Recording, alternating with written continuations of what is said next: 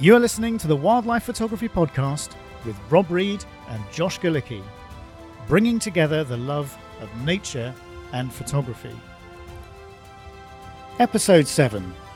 We talk photography and travel and are joined by a special guest. Well, hello everybody and welcome to episode 7 of the Wildlife Photography Podcast with me, Rob Reed, and my co-host, Josh Galicki. Hi Josh, how's it going? Good, Rob. Great to be here with you today. In the last episode, we talked about photography projects and we concentrated on photography close to home in your own backyard, really, didn't we? Yeah. And what I thought we'd do this time around is that we'd flip that on its head and talk about photography and travel. And to help us with that, I'm really pleased to say that we are joined by a very special guest, an amazing photographer, a bit of a wanderlust as well, aren't you, Gail? Terribly. And fellow wild art judge, Gail Bisson. Gail, welcome to the podcast, and thanks very much for the time and you're taking and coming on to chat to us. Thank you for asking me to be here. I'm going to enjoy it, I'm sure. Talking about my favorite thing. Well, let's hope so. Let's hope so. Now, for those of people that maybe been living under a rock for the last few years and don't know about you, why don't you just give everybody a brief introduction to you, your photography, and and life in general? All right, life in general. Well, life in general is great since I retired 4 years ago. However, before that, I was a family physician, and when I went to Africa for my 50th birthday, I'd taken a point and shoot. And my dream was, we were doing this safari with the kids, and all I wanted was pictures of the big five, the elephant, leopard, lion, blah, blah, blah. I never even thought about birds. And then we were in a park and we were having a picnic at a picnic table. And this lilac-breasted roller landed in a branch right above our table. And with my little point and shoot, I got this beautiful image, like great background, no bad twigs. I mean, it was pure luck, right? I knew nothing about photographing birds. But anyway, so when I came home and I had all these pictures, I made one of those Shutterfly books for the kids, and it turned out really well. So everybody loved the lilac-breasted roller picture. So I Googled bird photography. And I mean, holy moly, it was just this huge world that I history. Exactly. I felt was your bank account ready for it? No. No, I can remember I bought a Canon 7D and a 100 to 400, and just thinking, oh my God, I can't remember what it was at the time. It's probably $3,000 or $4,000. Thinking, this is unreal that I'm spending this kind of money on myself. And then, literally less than a year later, it was gone because it wasn't good enough anymore. Yeah, and that 600 mil was on the wish list. Well, actually, I did buy I bought a 500 second hand, but Canon long lenses hold their value, because I can remember I bought it for 7,000 Canadian dollars and I had it for 4 years and I sold it for 6,200 Canadian dollars. It's pretty good. Well, that's the way to do it. Yeah. The lenses hold their value. And then I bought a 600 version too, and I used it for 4 years, and I think I sold it for $2,000 less than I paid for it, which is basically I got it for $500 a year. So now the cameras is a whole different thing. I mean, that's just like driving a car. You walk out of the store with your camera and it's a lot, it's depreciated by 30% before you even take a picture on it. But actually, the cameras have turned out to be the cheapest part of photography because it's the trips, right? It's like we'll get onto that. Obviously, the horse is cheap, but the hay and the oats and the board, are really maintaining it is exactly. Yeah, photography can be an expensive business. Yes, and I've talked to Josh about perhaps doing another podcast somewhere down the line about perhaps doing wildlife photography on a budget, because it's very difficult. It is very, very difficult without remortgaging your house. Yeah. But there are I can think of 2 photographers that I know really well that are incredible photographers, and they have, one is a civil servant, has a very a stable job, but nothing that allows him to travel out of the country or buy 600 millimeter lens. And he's, if you're good and you're talented, there is a way to get around it, but Yeah. I'm not that good or talented, so I have to buy expensive. Oh, come on, Gail. We've all seen your work. And I've seen the pictures you came back with from Lake Kakini. So, Oh, gee, that's which so is just it's so easy though, Rob. Like I can't even take credit for that. I mean, you know, these pelicans are endangered, and what happened was they flooded an area of Greece, and these pelicans, of which there were about 2,000 breeding pairs before COVID, and now there's probably about 750 breeding pairs. So there's 2 lakes where they breed, and the main one where I didn't go, they lost 70% of their. Wow. Yeah, so Wow. it's huge, but they're on this, so they breed on this on Lake Kirkini, and in the winter they can't dive deep enough to get the fish because it gets cold and the fish move down. Now they do follow the cormorants and they'll steal from the cormorants, but basically they rely on the fishermen's handouts. I mean, otherwise they would die.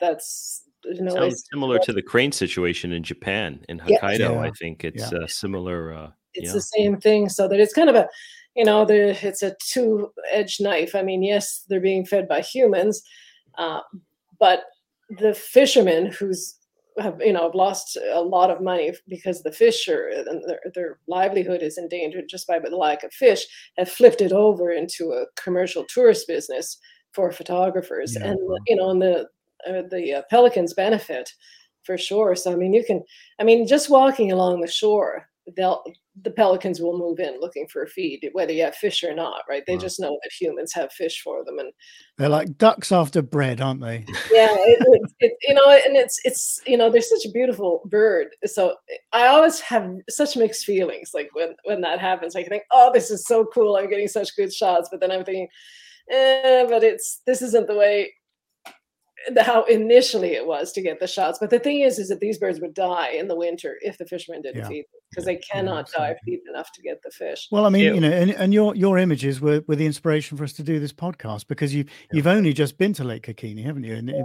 early January? Yeah, and I'm so glad I went. Like it's not a destination that I would have normally picked. I tend to like Alaska and northern destinations, Iceland, where it's cold, and I think where the population of birds is more representative of Canadian possibilities, right? So it's not a place that I would have normally gone, but I won the trip, and so I way back before COVID, but I finally got a chance to take it, and I'm so glad I went. It was just so really cool, and it's not Santorini or Mykonos or any of those fancy Greek islands. This is it's north. And it's about an hour and a half drive north of Thessaloniki, and you're about 10 kilometers from the Bulgarian border.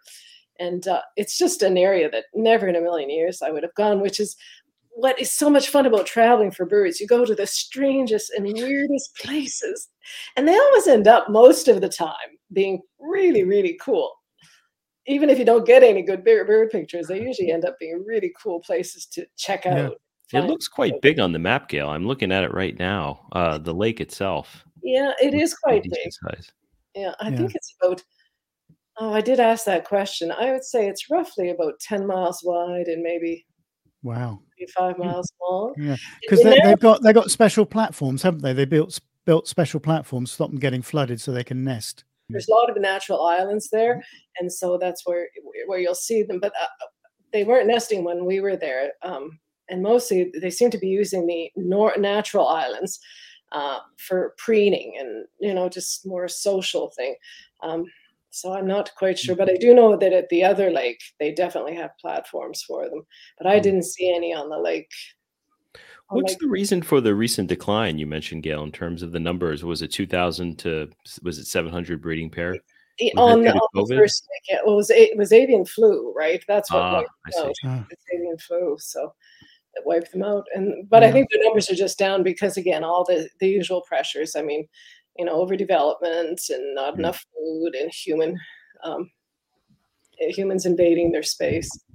I'll tell you a funny story. Well, not a funny story, funny as in weird, about avian flu. And this is just before, it must have been, probably getting on for 12 months ago, actually. And in fact, I was just about to do one of the live events for Wild Art. I was just preparing for that, and I had a knock on the door, and it was a neighbor, and he said, "Oh, I've come across this dead red kite in our horse paddock." I said, "Okay." He said, "What should I do?" And I said, "Well, I can't really deal with it now because I'm just about to do a presentation. But why don't you put it in a bin liner and leave it on the doorstep, and I'll deal with it." Basically. So I hadn't thought about bird flu as being a possibility, but I rang DEFRA, who the government agency where you report these things, and explained what had happened. But that was right. It was Christmas, not this year, last year. So it was over a year ago. And so I rang them in between Christmas and New Year, and asked them what I should do with it. And they said, "I will send somebody out to pick it up, because we're a bit concerned about bird flu." And I hadn't thought about that possibility. And of course, I'd handled it and whatever, because I had to have a look, didn't I? Just to see, but I couldn't see any obvious signs of it being shot or poisoned, which was what I was worried about. And then, this woman came along in a van with rubber gloves and the face mask and this, that, and the other, and put this thing in a bag and took it away. And she'd asked me whether I'd handled it and whatever. And I said, "Well, yes, I had." She said, "Well, they'll be in touch if it comes back as a positive test."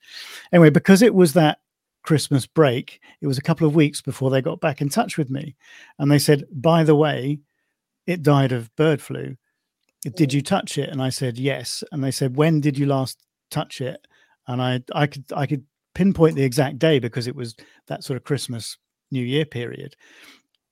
And so it was over 15 days, I think, something like that. And they said, "Oh, have you been ill?" And I said, "No." And they said, "Oh, okay, that's all right then. If it had been within 2 weeks, they'd have sent the swab team round, basically to test me, because they're really worried with the COVID situation about avian flu making that jump from birds, to humans." So yeah. Anyway, that's my bird flu story. But it's been quite devastating around here, actually, around my area. I saw a newspaper article that had aerial views of the other lake where the bigger pelican population is, and it was on these little islands. Like, there was just bodies after bodies in it, and they picked them all up. And I mean, it was a huge affair to get them all picked up. But it's just so sad when you see these aerial views of these dead pelicans. It's. I mean, I picked up when we've been away and we've been to the coast this last year, in the summer and in the autumn.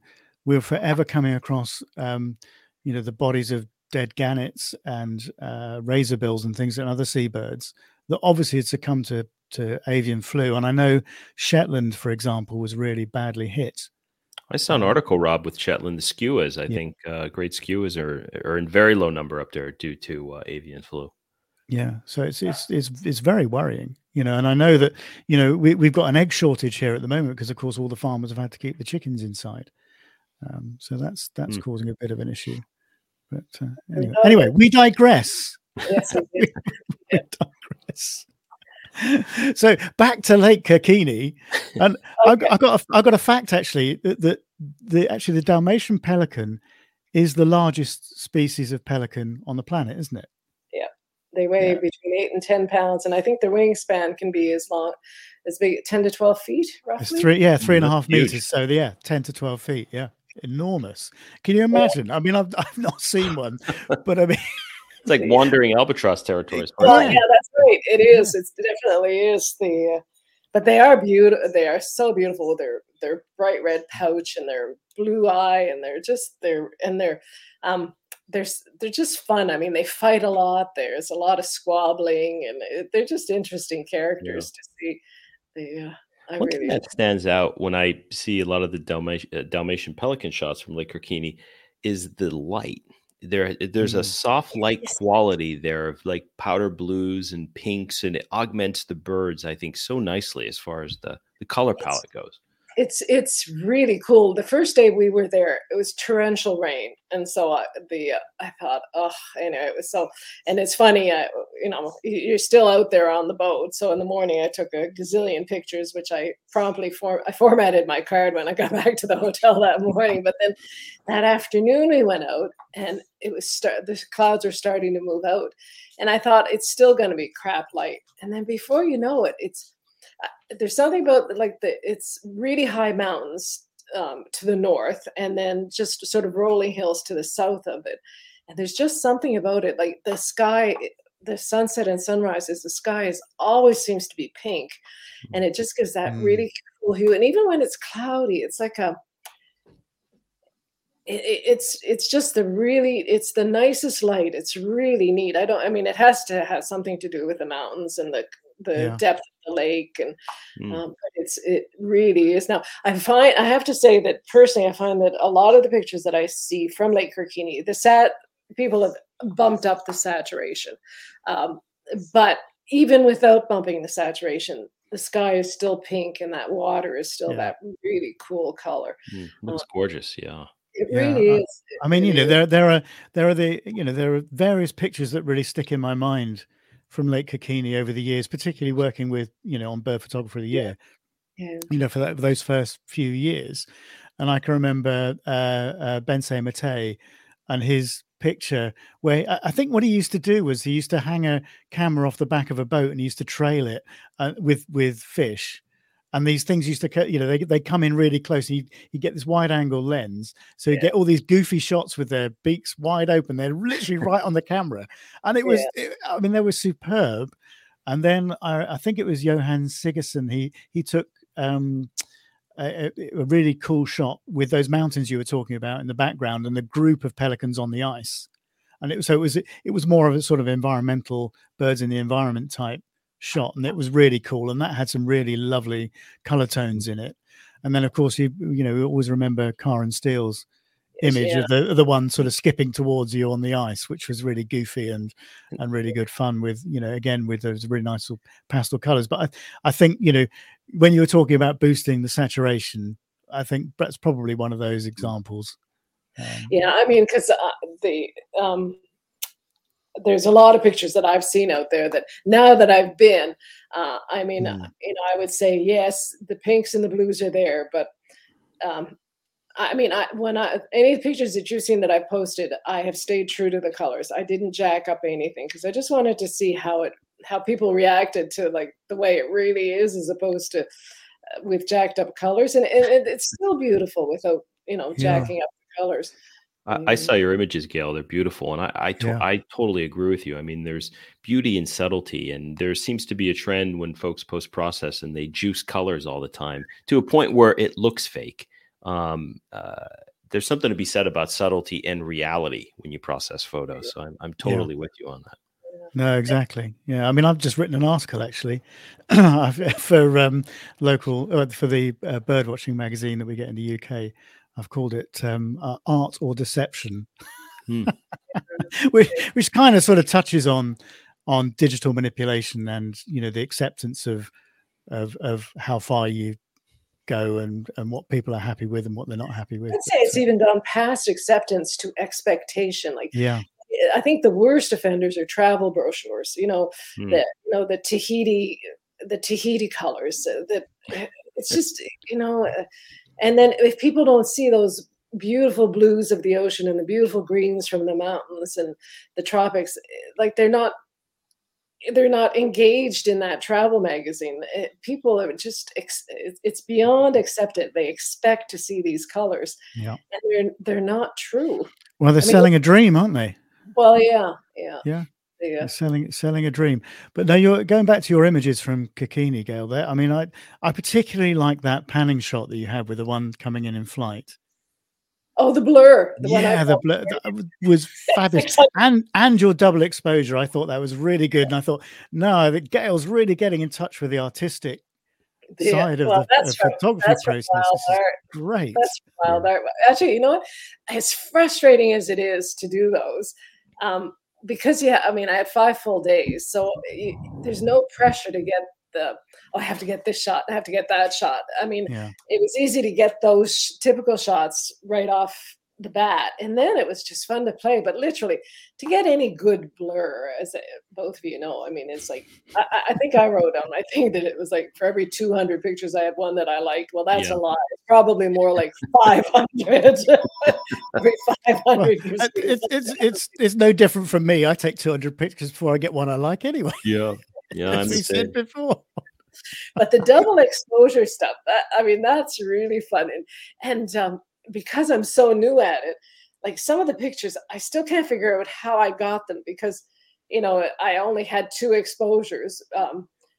But I think I've hit continuous instead of resetting the camera, so I got like a triple exposure when I wasn't expecting Well, it. that's it. I mean, you can add and add and add, can't you? And, I know, the possibilities are endless. I know. I mean, there's a lot of crap, right? But I mean, the one that I sent you is probably the best one, and it just gives you ideas. But it's really hard, like with moving subjects, like then it's exponentially that much harder because you can't plan how it's going to work out, but sometimes it works out for the best and sometimes it's just fun. It's just like, it's kind of like fishing, and you never know when you're going to get a good one. Yeah, exactly. And when you do, you just skipping down the I know, it's like a happy dance, like you go. And then of course, because I'm still so new, I looked at the one that I sent you and I thought, I think this could be good. Is this good? I don't know. So then I sent it off. And then, Gail, have you got those up on your Facebook page? Yeah, they're all because we ought to link in the show notes to your Facebook page where people can actually see these pictures. Site too. They're all uploaded. All right, well let's do that. Let's link your website so people can go and have a look and they can see what we're talking about. Yeah, but it is. But when I was there, I was trying to figure out what was it about the quality of the light in that place that makes it so magical. Like and I mean, I've been in places where there's mountains and a lake, but you don't get that light and the cloud. Like the clouds seem to come in, and when the clouds come in, they're not gray; they're lit up orange and pink. Like every time, it seems like almost every time. And so it's amazing. And if we digress off photography, the food. Isn't that the whole point about travel anyway? It's not just about the photography; it's about immersing yourself in the experience of somewhere new, isn't it? Yeah. Oh, yeah. And the place that we stayed was very typical Greek hotel with stone floors and stone walls and the beamed ceilings, and every room had a fireplace, which we didn't use. I mean, we were never there, but it was. It was just a really cool place, and it felt like I had to go to an ATM machine, and in this little town, there was no ATM machine, so the hotel owner drove me about 15 kilometers away to go to the ATM machine, and it was so like not touristy Greece at all. Like it was just, and people are waving at each other, and the guy must have stopped his car 3 times because there's kids crossing the road and there's goats crossing the road. And it was just like, it's definitely not, Mykonos or Santorini or these A-lister places. It's just very cool to go. Yeah. Sorry, Josh, I think I interrupted you. About to say something. Yeah, no worries. Gail, we've photographed birds for many years, and most birds that we photograph, obviously, they're not confiding subjects. They fly away and they're skittish. That's just the nature of birds. What was it like being in that situation where you have these birds that are so confiding, where, I suspect you can almost touch them or walk right up to them? How was that different for you when it comes to shooting a situation like that versus most of the other places, we've shot across North America? Well, I brought my 600 millimeter and I should have left it at home. I bought the RF 14 to 35, and I used that a lot. I mean, because basically you hang over the boat. Oh, you should have seen that all of us were bruised from here to here because you're hanging over the edge of the boat and you're using your flippy screen so that your camera is literally half an inch above the water. And so you're looking through your flippy screen with your 15 to 35. And I use my 100 to 500 a lot because for the tight eye shots. But I'm not like, I use my wide angle more in 5 days than I have in 3 years. That's and amazing. I use my 24 to 70, and it was really kind of cool to see how, like I have one picture of 4 Dalmatian pelicans at completely varying distances from the boat, but I was at 14 millimeters with that 14, and they're all tack sharp, which is something you would never get with a 600 millimeter, right? Like never in a million years. And it also forces you. Now it was really hard because you're hanging over the edge of the boat and the boat is moving, but I found myself, you think a lot more about composition and making sure that the camera was angled to get the mountain. Like I didn't want cut off mountaintops, right? So there was a lot of that. And then making sure your horizon level is level. That was probably my biggest boo-boo. If I went back, I would be so much more careful about that, because I had a lot of things that by the time I rotated the image, the mountaintop got cropped off. Yeah. It must be hard hanging off a boat, holding the camera though, and getting the horizon right. That's probably a challenge in and of itself. Oh, I know. And as I said, because we were hanging over, I mean, I was black and blue when I came home, and so was everybody else on the trip. If I ever did it again, actually, this last day, I was so sore. I took some towels and made basically a corset out of the towels so that when I leaned over, that's Smart. One of those things that people don't tell you about boats, because I do exactly the same thing. You know, if I've been on a boat, then my knees are bruised, my shins are bruised, my stomach's bruised, where you're banging against the side all the time, and you don't notice it while you're in the moment because you're so concentrated on what you're photographing or whatever else you're doing, during that boat trip. And you just, you get back and you go, oh, that hurts and this hurts. Well, I'm not surprised. I've been hanging over the side for half the day. But but again, it's sort of it's so much fun to do, and it's so much fun to try all this stuff. But always at the back of my head when I'm there is, basically the birds are baited, right? And I don't like that feel. Like, I don't like that feeling at all. It's just, I mean, I appreciate that it's not baited like an owl. It's not the same connotation. I mean, these birds have been living like this for the last 10 years. That's their life. But to have the opportunity to use a wide angle lens, like for 5 days, you probably use it for an hour to an hour and a half every day, which is a lot. And it just gives you opportunities and practice in doing things that you normally would never have a chance. Yeah. Just like the blurs, like normally if I'm on a trip, I don't do blurs because I'm so worried about getting, like when I'm in Barrow, like all you want to do is get good shots of the eiders, and you're not going to screw it up or waste time, what I would have said waste time on blurs. But they're so confiding, and it's so easy. You know that you can spend a half an hour doing blurs and probably getting nothing, and you don't feel like you've wasted a morning when you could have had something better because you got time to do it. So that part that was just such a nice treat to not always be under the gun. Like, oh my God, I don't have that shot. I want that shot. Yeah. And for the wide angle lens too, it seems like a perfect subject because the exaggeration or the distortion you get from being wide works excellent with their bills. You get it's it adds that clownishness to it, which I think is kind of characteristic of the bird. Yeah, there's a real comedy to some of those images, which I've always really enjoyed. But one of the best pictures that the tour leader Sean got was one of the pelicans landed on the canopy of the boat, and so with his wide angle, he had it up, and the pelican opened his beak. So basically, I saw that shot. Two sharp eyes, and then the beak basically eating his camera, right? Yeah, he shared it on social media recently. I've seen it. Cool. I missed that one, but there's so many cool shots you can get, and then a lot of the participants, got to work on full frame, the drops falling off the end of the beak, right? Because if you're 24 to 70, they're only 4 or 5 feet away. I had my 100 to 500, and I mean, I don't think I ever went in closer than 400. Wow.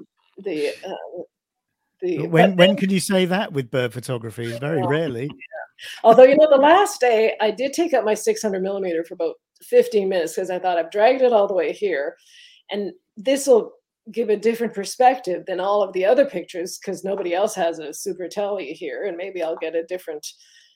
Anyway, I didn't like them I got some shots that are kind of cool with the mountains in the background, and nothing as good as with the wide angle. And but at least now it just gives you a lot of confidence. Basically I was a beginner with that 14 to 35. I've used it on flowers a few times, but never on anything else. And now I know, like, if I ever get to Yellowstone, that's going to be like, get those beautiful. You're not going to photograph wolves with your wide angle, that's for sure. But that picture you have, Josh, of the bison in Yellowstone, with the one, it's that's a nice picture. Yeah, that might have been. I'm wondering if that was a 24 to 105. It was. You could easily photograph bison wide, but With a 600 millimeter, you'll need them for wolves, and you'll get a speck, Exactly. unless you Yeah. get lucky. Unless you get lucky, but Yeah. Well, funny that you were talking about being able to experiment, Gail, when you were out in Kokini, and this is something that Josh and I touched on in the last podcast, actually, when we talked about shooting more locally, and when we sort of talked about going on trips and where you can't actually be as experimental sometimes because you want those banker shots. So if you've gone out to see the Big Five, for example, in Africa, and you only get one or two opportunities, you are not going to be experimental, are you? You're going to be, you're going to want your banker shots before you get there. So, yeah, having the time to do that probably is quite unusual, isn't it? When you actually go away and you go to these locations. Yeah. And I mean, and I was worried about, because I was thinking 5 whole days of just shooting one species, like this could be real snoozeville, like, I mean, I didn't know, but it opens up all these possibilities of things that I would never have thought I had time to do. And there's no pressure, like, to get the shot, because you're going to get the shot. These birds are so habituated and come so close to the boat. But no, it's definitely fun, and I'm just really psyched to use my wide angles more. But again, now back in Canada, I mean, again, there's not many places. Maybe a gannet colony. It's hard to venture. Maybe I've never been there though. But. Yeah, I've been there a few times. You can easily use a wide angle there, actually. But because even places like Grimsay, where the the puffins are close, but the puffins are still only about this tall. Yeah. And even when I was close on Grimsay, like, I mean, I did use my 24-70 a few times, but still, you still need a long lens, even on Grimsay, where you can get 10 feet away from a puffin. But because of 10 feet's a long way with a 16-35 or something like that, though, isn't it? I mean, and with something that's 6 inches tall, and they won't. I mean, I was able to, like, carefully crawling towards them. I might be able to get within 3 feet of them, but their behavior changes. Even though you're a belly crawl there, you can tell that they're alert, like they're not doing their normal thing. So that's not the shot I want. So no, exactly. And we all know the best shots are the ones where they're acting naturally. But I suppose if you had time, and see, again, weather is a factor too, because in Grimsay it's so windy. Only a fool would put his camera down and walk away with a remote shutter and hope that nothing happened to his or her camera that ended up 200 feet down on the cliffs, right? So that's the other thing about Kirkini. We had a couple of windy days, but we had beautiful, flat, calm water. Yeah, the water looks calm in a lot of the images that I see. So I never pegged it for a windy location based on what I've seen, at least on social media. No, it's funny, isn't it, when you think about the expanse of water and presumably the elevation it's at. I know, but we had 2 mornings where we had really still waters, and I think we had a wind because there was a weather system that came through the day before I got there. So I think that we had more wind than what was normal for that area. And again, I don't understand how that can be with the mountains are there and the elevation, and it's just there's something about that place. We need a meteorologist and a geologist and a bunch of people to explain to us how it works. So what was your when you actually went there, Gail? What was your approach when you started looking at different ways you can actually photograph these birds? Because obviously we've seen the standard images. I mean, there are literally thousands of them online. Because it's a very, very popular location. But there are a few photographers that seem to do very well. There's one I can think of in particular, Ellie Rothney. You probably follow her on Instagram, and she produces some really, really beautiful work. Some approaches I've not seen, elsewhere. Was there anything you had in mind when you went there, or did you just sort of play it by ear when you got there and work with what you had? Well, I knew that I wanted to try the double exposure with crossing bills on those pelicans. I just had that, which I've not seen before. I've not seen that, so I thought that was really good. Because I was trying to imagine a scene of of pelicans. Where would I use double exposure? Like I did take some like full body shots, but when I looked at them, they kind of And so then, but I had that in my mind before I even went on the trip. But I didn't know if it would work or how it would work. So, but the how I got that shot was in the afternoons. They have you go to a beach where where the fishermen dock, and they throw the fish out there. So the pelicans you're on land, so you're stable. Number one, right? You're not in a rocking boat, so you can. And so my thing was how was I going to get this shot in a rocking boat? I didn't realize that we were going to be on land for these shore feeds. So then that's when I was able to. I mean, we were there for 3 hours, right? So I just started practicing. But no, I mean, especially the first day when it was raining so hard, it was so windy. That kind of, I was thinking, oh, like, so I would try everything that morning. Oh my gosh, I think I took 2,800 shots, just trying everything different, hanging off the boat, up top, up low, side. I hated it. Literally, I went back to my room and I started on the card, like I didn't even take it out of the camera. Like the light was terrible, the water looked horrible. So I actually formatted the card. Like, it was just a waste. Oh, you didn't back anything up. No, it was just terrible. But then once the light got nice, and then plus the other participants give you ideas too, because they've seen other people's pictures, and then they have this idea and that idea. Probably the hardest one was I never got a fish flip. Their beaks and their pouches are so big that yes, they do the fish flip once in a while, but most of them can flip the fish inside their pouch. Their beak without opening their mouth. And so that was something I wasn't expecting. I thought, oh, I can get this. So, but that turned out to be, I didn't get anything that I really liked. And then they fight and they squabble a lot, but there's so many of them that it's just photobomb city, right? You can't get. So basically, I knew like from that first day when I saw how many they were and how quickly they fly into any boat out on the water they fly into. The whole secret is to find the outlier and then just stay with the outlier, right? Because there's just so much photobombing. And some of the photobombing, if you get lucky and you get 3 pelicans in a row or on a diagonal that give a nice pattern, then yes, go for it. And so you're looking for patterns too. If you but again, you're hanging over the boat, your head's up like this, you're trying to look at your flippy screen, and you're looking for that perfect lineup of 3 pelicans. Or so that was sort of when I would go out in the morning on the nice days, was find the outlier and always keep scanning for that possible nice formation that might happen. And again, and lots of times there was the nice formation where you could have beautifully focused, tack sharp pelican at the front, and then the same head position, 2 or 3 pelicans in a row on a diagonal line, which is what the one I was looking for. But there's always a pelican that photobombs it every time. I think I remember there was a really good image. I think it was probably in Bird Photographer one year, where it was high key, slow shutter speed, wide angle, all coming in for the fish, and they'd done it on I don't know, it must have been about 15th of a second or something like that. So they're all a bit blurry, and it actually was really dynamic. I'd not seen that approach before. It worked really well.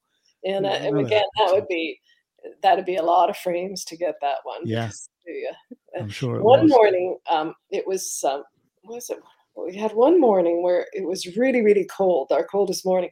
And so the pelicans didn't fly out to the boat very quickly. Only 3 or 4 came. And that was probably one of my best mornings, because you only had 3 or 4 pelicans to deal with. And so that the other 10 weren't there to photobomb the other 3 or 4. So that was, so sometimes it's almost too much of a good thing. So it's not a problem you have normally, is it? No. I wonder when they see the boat, do they even need to see the fish? They probably see the boat and they just come right in knowing that, When we were there were probably 3 or 4 tour, different wildlife companies doing these tours, and the boats come out of the harbor and they're there. Yes, it's Pavlov's dog, isn't it? From everywhere.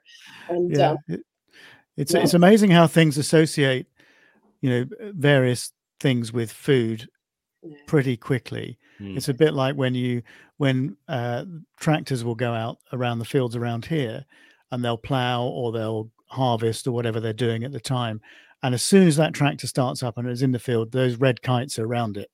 They hear it and they know that they're going to be flushing mammals or whatever. And and they're in. It's incredible. And it's the same thing with pelicans, no doubt, because they just associate boats with food, don't they? Yeah. It's a bit like gulls and fishing boats, I guess. But, are there other you mentioned it's obviously the Dalmatian pelicans. Are there any other gulls or other birds that come in besides the pelicans? The great white pelican, or also called the rosy pelican, we had one that sort of hung around with the flock that would come to our boat, and the pink is beautiful in them. They have this really dark, spooky eye, though, so they don't photograph well. And then the other thing, there's a ton of flamingos, but you can't get close to them. Oh, too bad. Yeah, we had one flyby where if I had my 600 millimeter, I would have gotten a nice shot. But I have a question for you two now. Josh, have you got any trips planned? Well, actually, I was going to go to Florida, but I'm going through this home renovation on the second floor of my shore house, and it's doubled in scope. So that's out the door. But Kerm and I are trying to get to Shetland this summer. So that will hopefully be the big trip. Rob, we've been talking to Rebecca, actually. Yeah. And it looks like end of June, early July. We're probably we're going to miss you because Jennifer and I are going before us, right? Shetland, early June. Yeah, I can't remember the exact date, but I think it's the first or second week in June we're going up.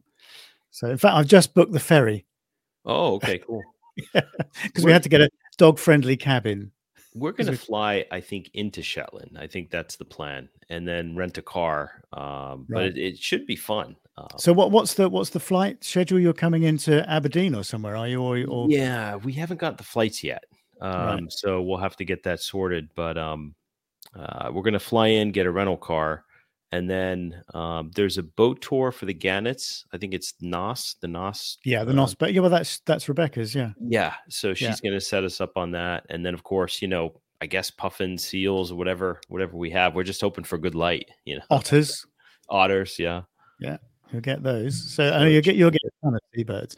I've never ever been before, and I'm really looking forward to it because it's a bird mecca.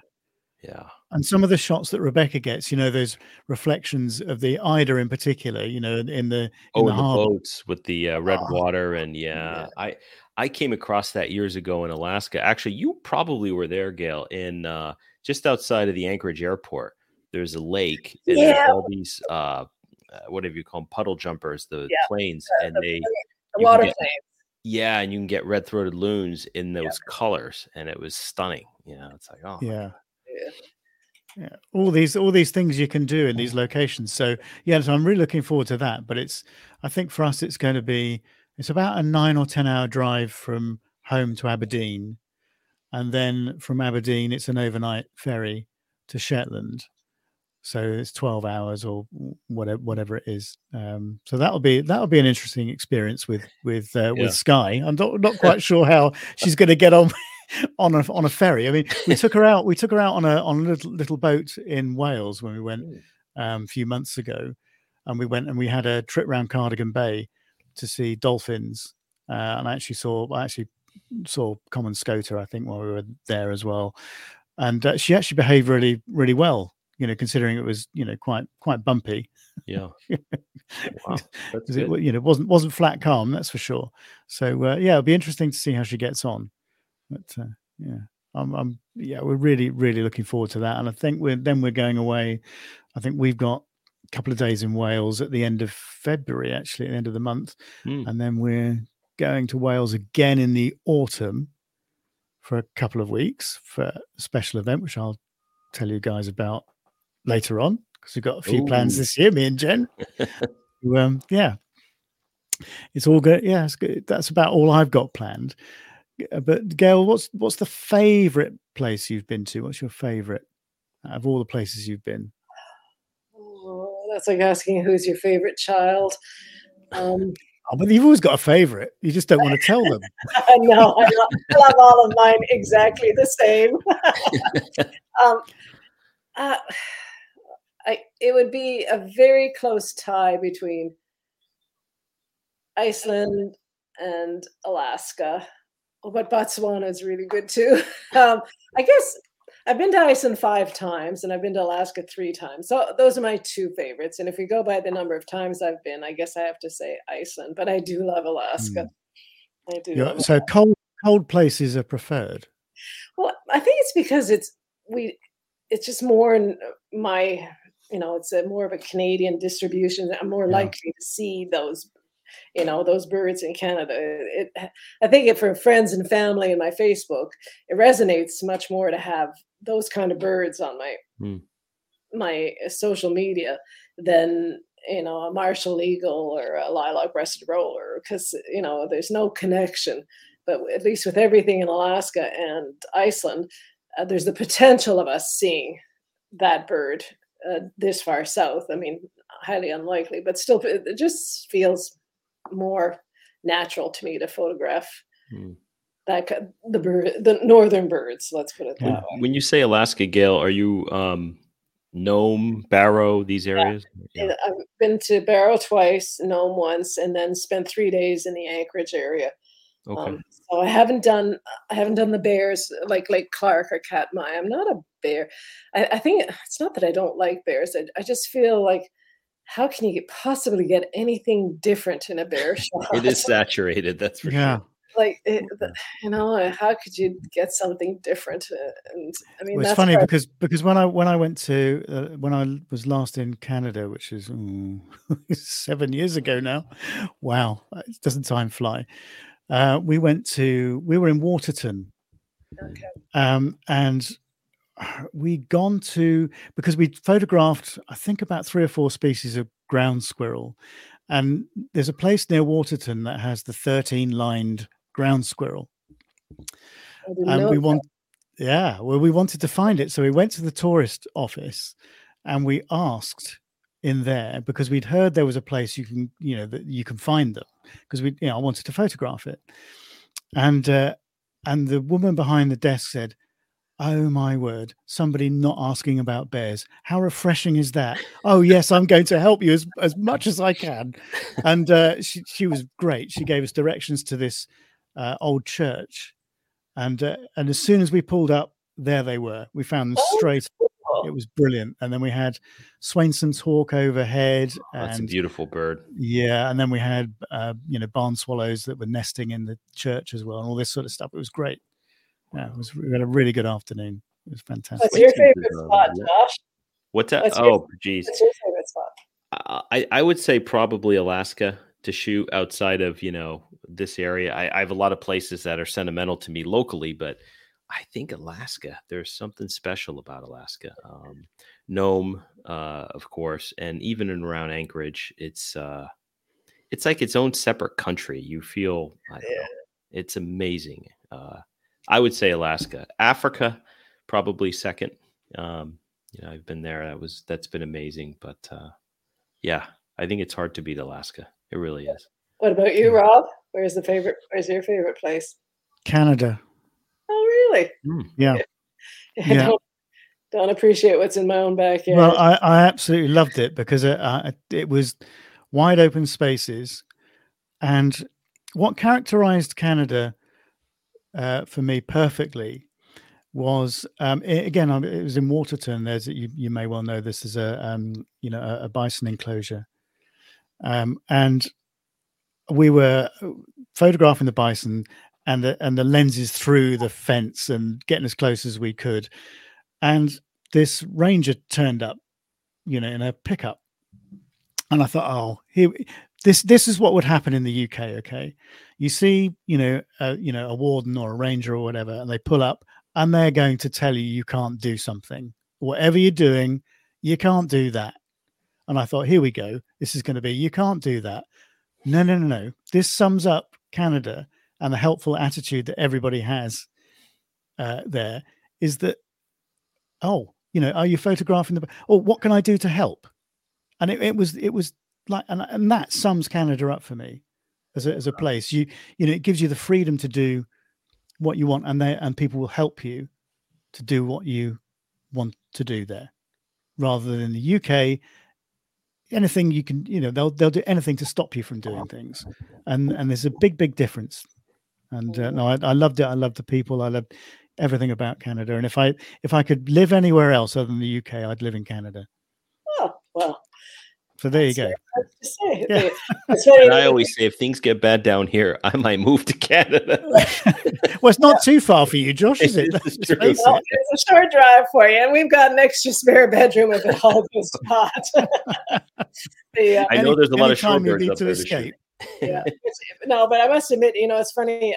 A friend of mine came up to shoot when we had the owl eruption last year. Came up from Florida to shoot the owls, and so we were wandering all over people's properties, walking along the cliffs, and so we found an owl, and it was so cold. But anyway, so we're shooting away, and the lady who lived in the house whose property we were on came out onto the deck, and my Floridian friend said, "Oh my God, what, we're on her property."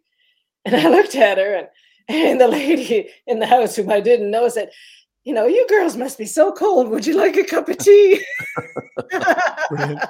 And that blew my friend away. She thought where the shotgun was going to come out. Yeah. But although having said that, since I started birding, there had, but when I first started birding, there was never a no trespassing sign in my area. You just wandered, and as long as you closed gates and didn't, pollute. But it's funny, in the last 3 or 4 years, I've noticed that there are more and more properties that have the no trespassing sign on. So I think that mentality is creeping in here as well. Yeah, because it's the mine. Yeah. It's mine. Yeah. But no, but having said that, if you're willing to make the effort, like there's a couple of places that I love to shoot that the signs went up. So I just went over and found the owner and introduced myself and explained who I was and said, "Is it okay if I see a good bird, can I glomp all over your property?" And there, yes, of course, like there's never anybody who said no if you ask, but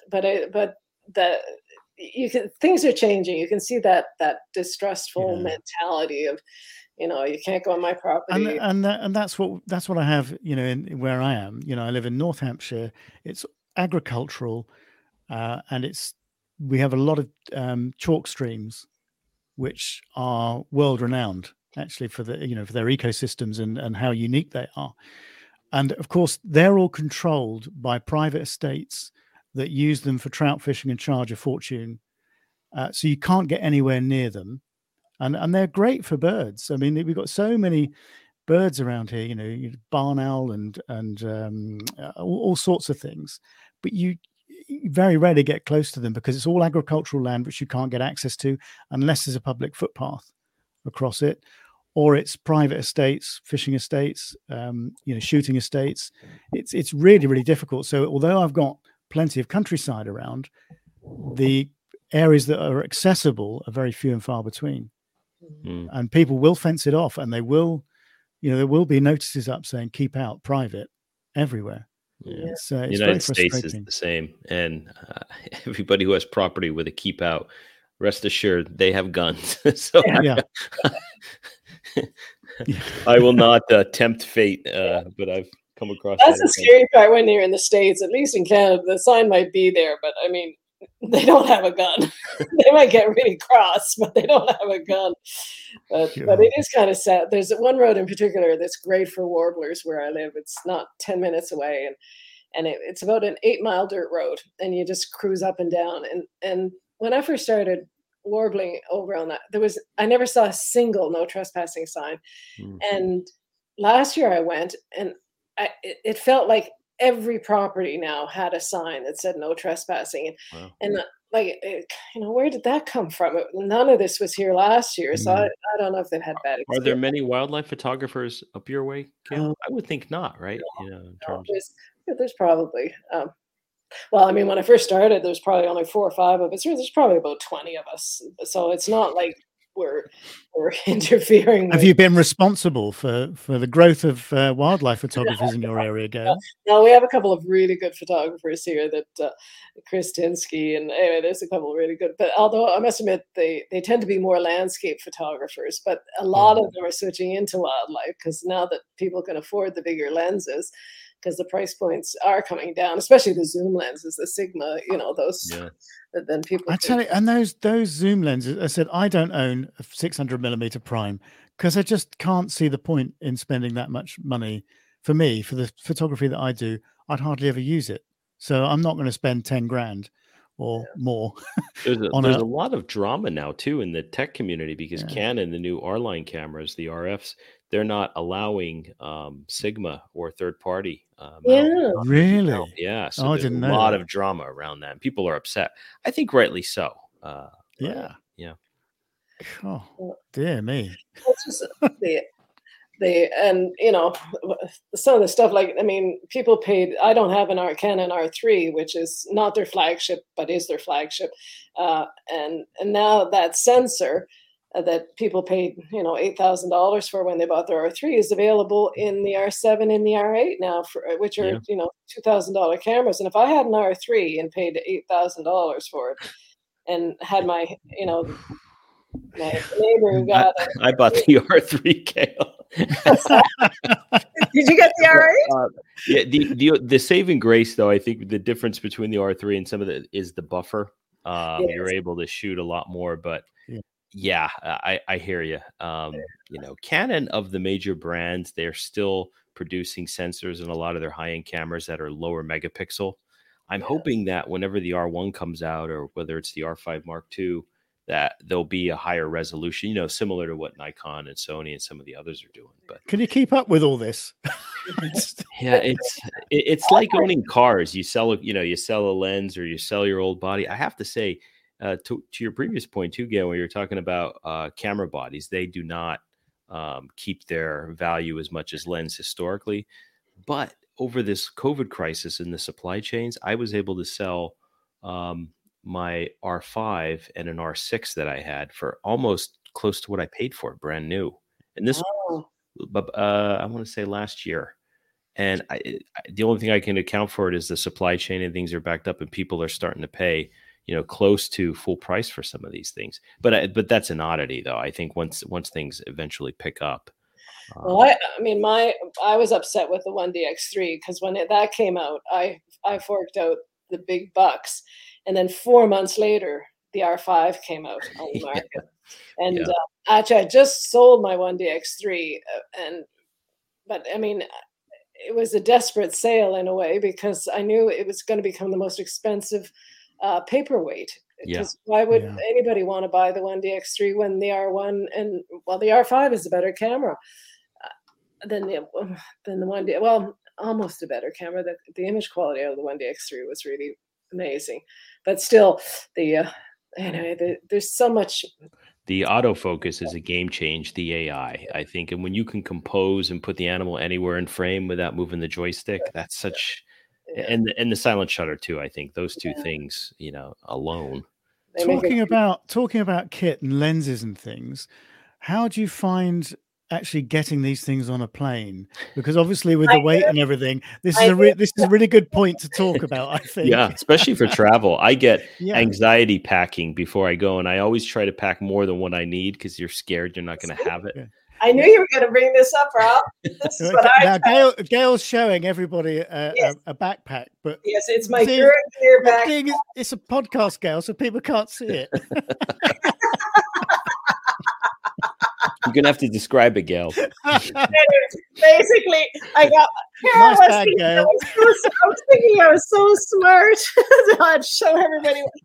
As I've had the Gear 30-liter bag ever since I started, and I can get everything in that bag. Everything, my 600, my 100. What about the weight, though? I mean, because the weight restrictions. Ridiculous. Well, but you know what? People never think that a middle-aged woman is carrying 40 kilos worth of gear on her back.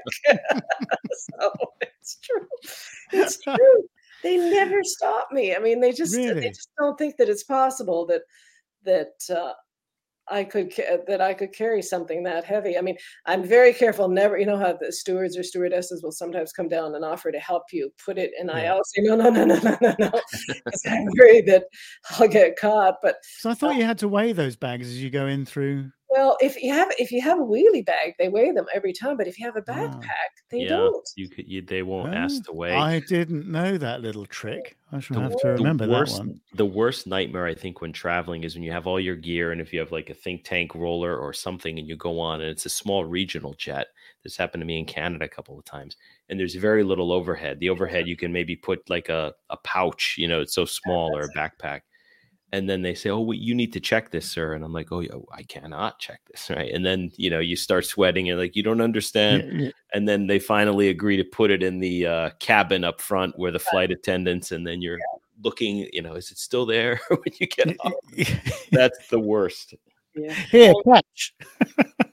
No, I find that, well, when you fly with Air Canada now, like when you check in online, they it says you must have your medications.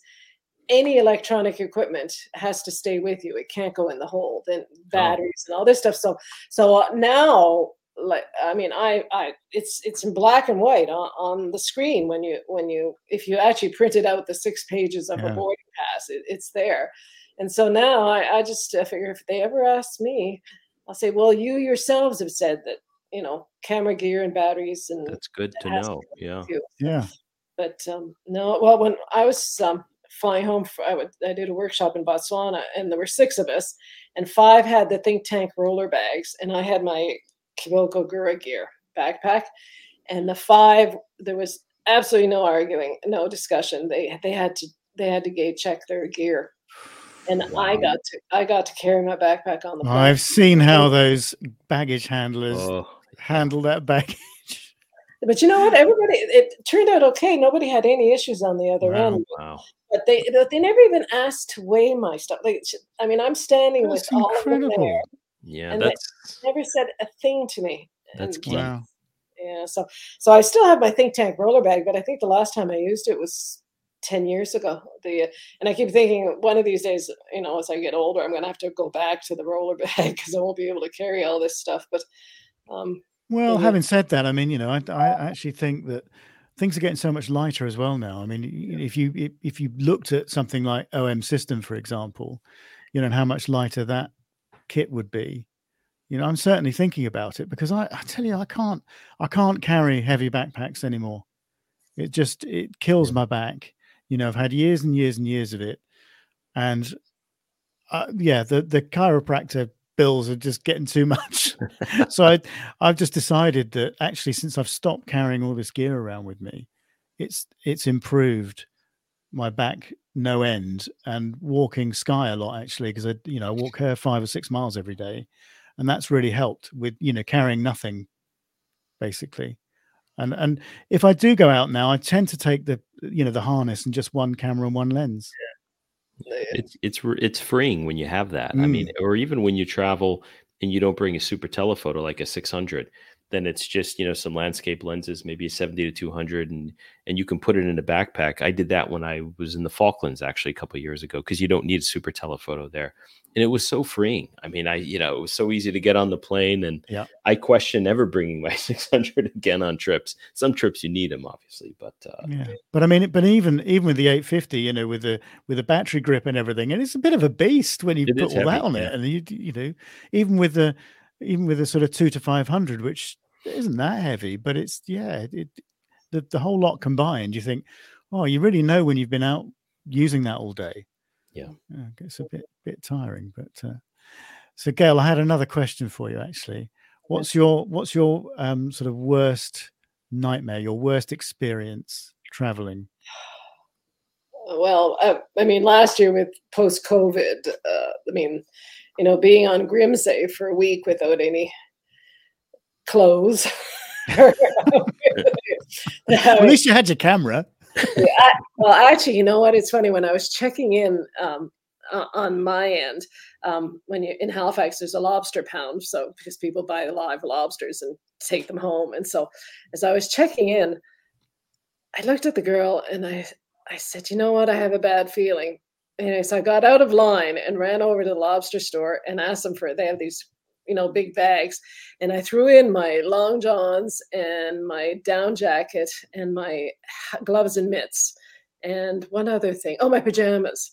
And so I carried that on board, and thank God I did because I had nothing. And I mean, it's cold in Glen so that was. But as far as the actual photography, I mean, I went to Amherst Island in Ontario to photograph the owls for 6 days. It was cold, it was miserable. We had snowstorms and never saw a single owl. We saw a northern hawk owl on a telephone pole line, and that was it. I mean, I think I took 28 pictures, and they were all of us feeding the chickadees. We were feeding the chickadees. So a week's trip, and it was a workshop, and it was $3,000 and wow, ouch, yeah. Actually, we ended up going to Chapters, which is our local bookstore. We bought a pretend snowy owl. We put it on a branch outside the hotel. See, we got one. Yeah, so that was probably my worst trip in terms of, but I mean, I don't even count that as a bad trip because I mean, it's nature, right? It's a crapshoot. You do not know what you're going to get, right? It'll do what it'll do, won't it? I mean, you can't guarantee things. But no, I think last summer and then I got stuck in Barrow for a night, for an extra day, and then I had 3 days between Barrow and Iceland, so I ended up having a day and a half. And I couldn't fly into Sydney. I had to go to Halifax. So I had a 5-hour drive back to Sydney, which I had to repeat the next morning to go to Iceland. Anyway, so so that was probably, I mean, the trips themselves were good, but the travel and everybody, the staff was stressed and everybody was rude, and it was just not a pleasant experience. But this time, I felt when I was traveling, it seemed like everything was back to normal. The staff was back to normal. Lineups. Jennifer and I were going to go away. We sort of planned to go to Sri Lanka over Christmas, just gone. And then all the problems started happening over there earlier last year. And we thought, maybe we don't go to Sri Lanka, maybe we'll go somewhere else. And then we looked at Kenya and these sorts of places. And then all the problems over, the flights and the baggage handling and this, that, and the other. And we thought, we've only got a week. I don't want to, go from being stressed and needing a break into another set of stress, having to cope with flights that are delayed or cancelled or transport that you can't organize at the other end. And in the end, we just said, I'll tell you what, let's just stay in the UK and we'll just, drive somewhere. And that turned out to be a bit of a disaster as well. Did I tell you this story? No. We took a week over Christmas to go to Wales, and we thought, because that would be the easier thing. We haven't got any flights. We could just get in the car and go. Anyway, my car insurance was due. So I paid the car insurance and I paid the car tax that you have to pay over here because it's due at the same time. And then I thought to myself, hold on a second. Isn't my annual check, we get a certificate, your MOT certificate to say your car's still okay to drive on the road because they do all these checks on it. And I thought, isn't that due?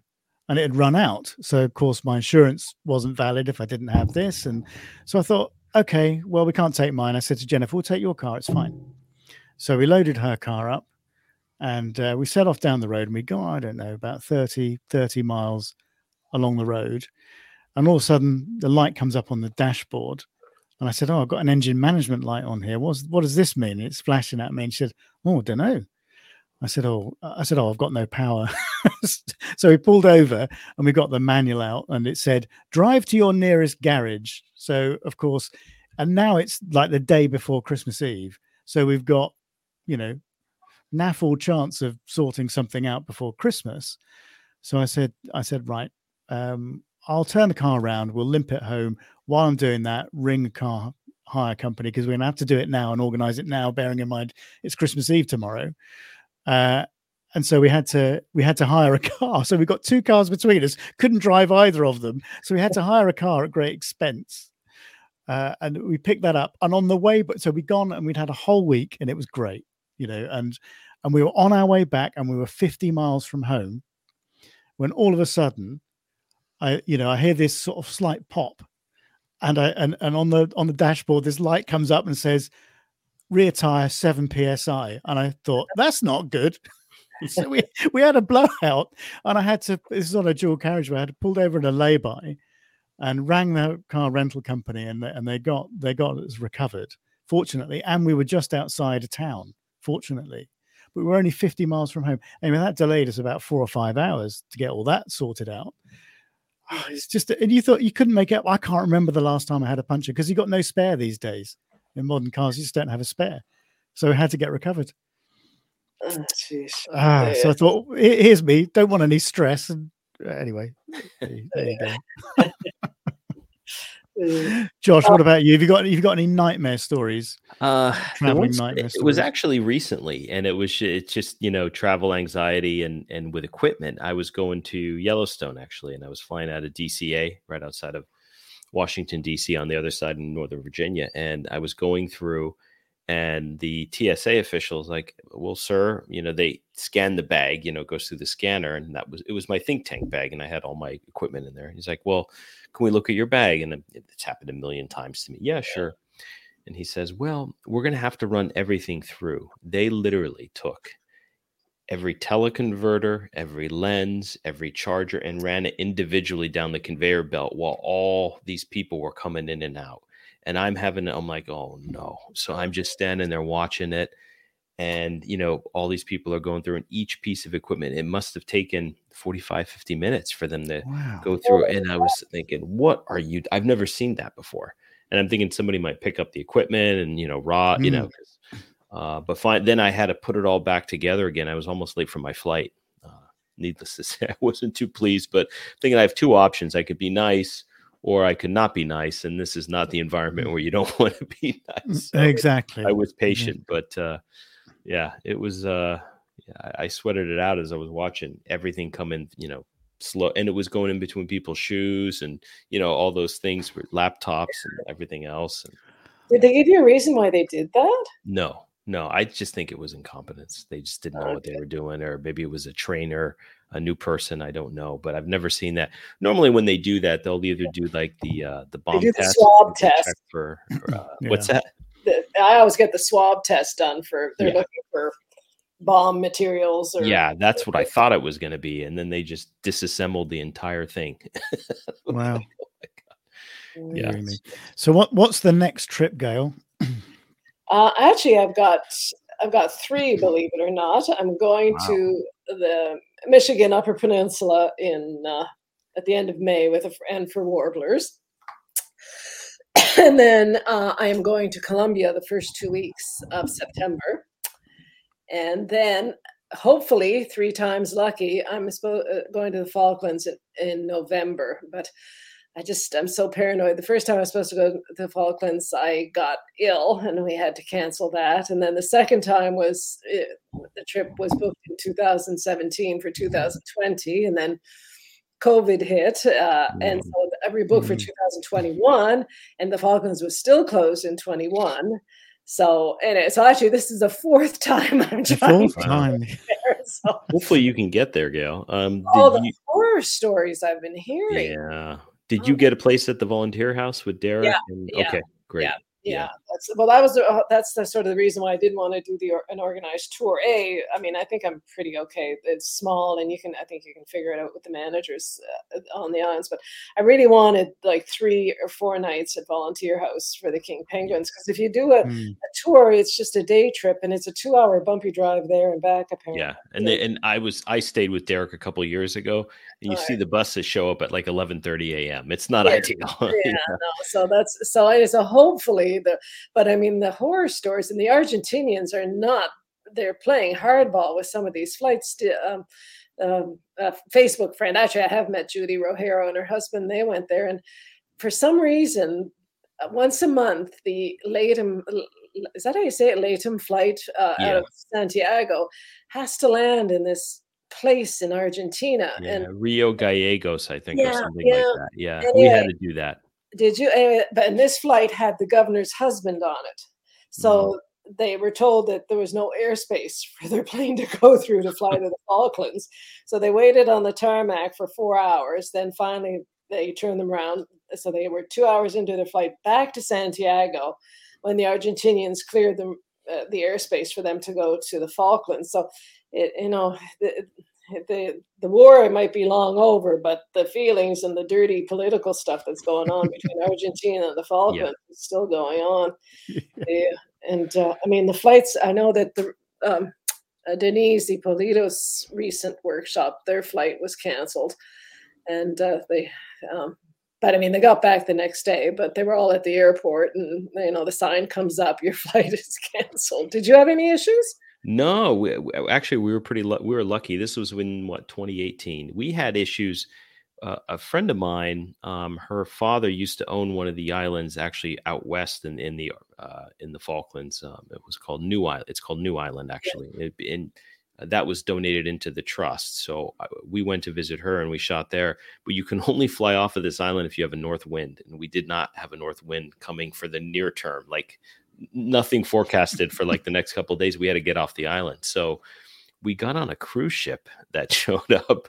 We didn't even have tickets. They knew her, thankfully, Georgina. She's very sweet. And they sent a Zodiac out, and we got on the Zodiac and we went on a cruise ship, and they took us back to Stanley. That was pretty interesting. Yeah. That's cool. It was a very expensive cruise. Lloyd, it was a German cruise, and there's about 150 people on. There was one of these cruises where you had multiple people on staff for just one person, and then we show up like all dirty with our photography equipment, and they're staring at us. Did you have to do the washing up? Yeah. It made for good stories, I think, for the rest of the crew. They were very curious on who are these people that just show up. And did anybody? They must have all spoken English, though, if they were German. Most of the Germans speak English. Yeah, they were all very nice, and they allowed us to eat, in the diner, which was very nice. I mean, we were having shrimp and avocado dip. But they presented you with a bill at the end. Yeah, no bill, believe it or not. I was like, wow. They didn't charge you the RAF rations we're eating on New Island, but they didn't charge you? No. Oh, no, it was nice. It was just a very, very nice thing, because they stop in on the island, and they have a tour, and thankfully the island we were on was part of this tour, and they said, well, we're heading back to Stanley, and they took us. That's wonderful. What a nice story. If we didn't get on the boat, we would have never made it back. The adventures of traveling, people. I mean, my fingers are crossed. I just feel like I've tried so many times to get there that what else is going to come up. But anyway, it'll be amazing. It's the best bird photography in the world. It's hard to come close to that. And don't pack your 600. You don't need it. Yeah. I would take 100mm macro though. You can get some great, bill and eyes and stuff like that. But the 70-200 was the most used lens that I had there in the 24-105. I mean, they'll walk right up. I think this is actually really quite key, isn't it? Talking about basically looking at doing your research before you go anywhere as to exactly the kit that you think you're going to need. I think that's key. That's probably a good takeaway from this, isn't it? If you are going to go on an expensive trip, make sure you're doing a lot of research. And no, I've been picking everybody. As soon as I see on Facebook or Instagram somebody's just back from the Falklands, I introduce myself and say, what's the scoop? But somebody else, Vicky Joron was telling me that she wished she'd had brought her 100mm macro. So I thought, okay, well, that's a cheap enough lens that I'll just throw that in my duffel bag. Like I'm not even going to worry about packing it, so that's an easy one to do. And she said the same thing, the close-ups of the eyes and the bills, and which I honestly would not have thought about bringing that lens. I really wouldn't have.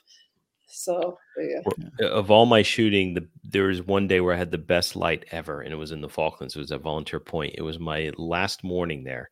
I was there with a friend of mine, Sujinder, and we woke up and we saw this ring of fire, and we ran down. It was the best light I've ever had. Oh, cool. It was amazing. Yeah. You're pretty lucky, I think, because normally it's pretty miserable, isn't it?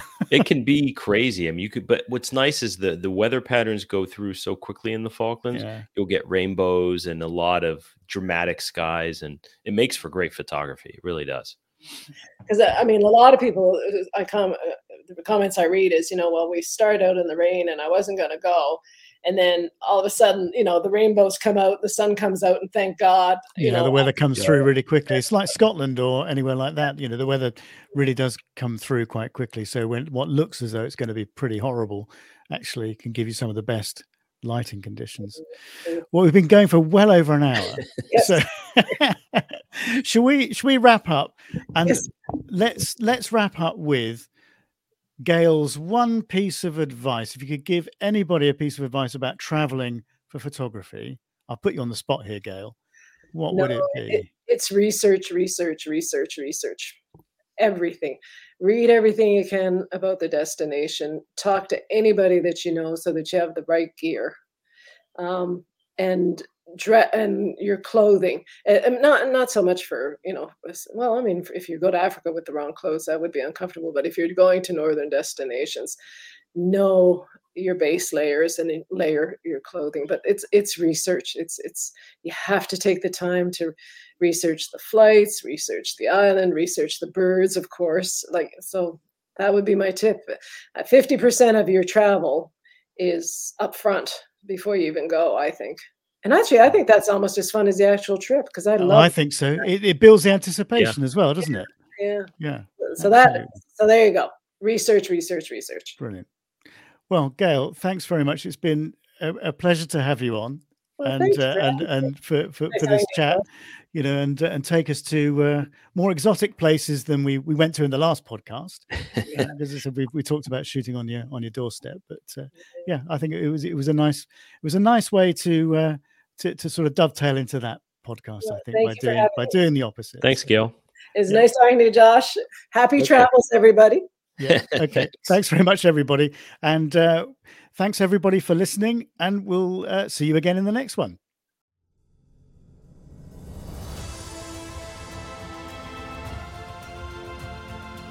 You have been listening to the Wildlife Photography Podcast. If you have enjoyed the content, then please help us to spread the word by sharing a link on your social media platforms, giving us a like, and leaving us a comment. See you all again next time.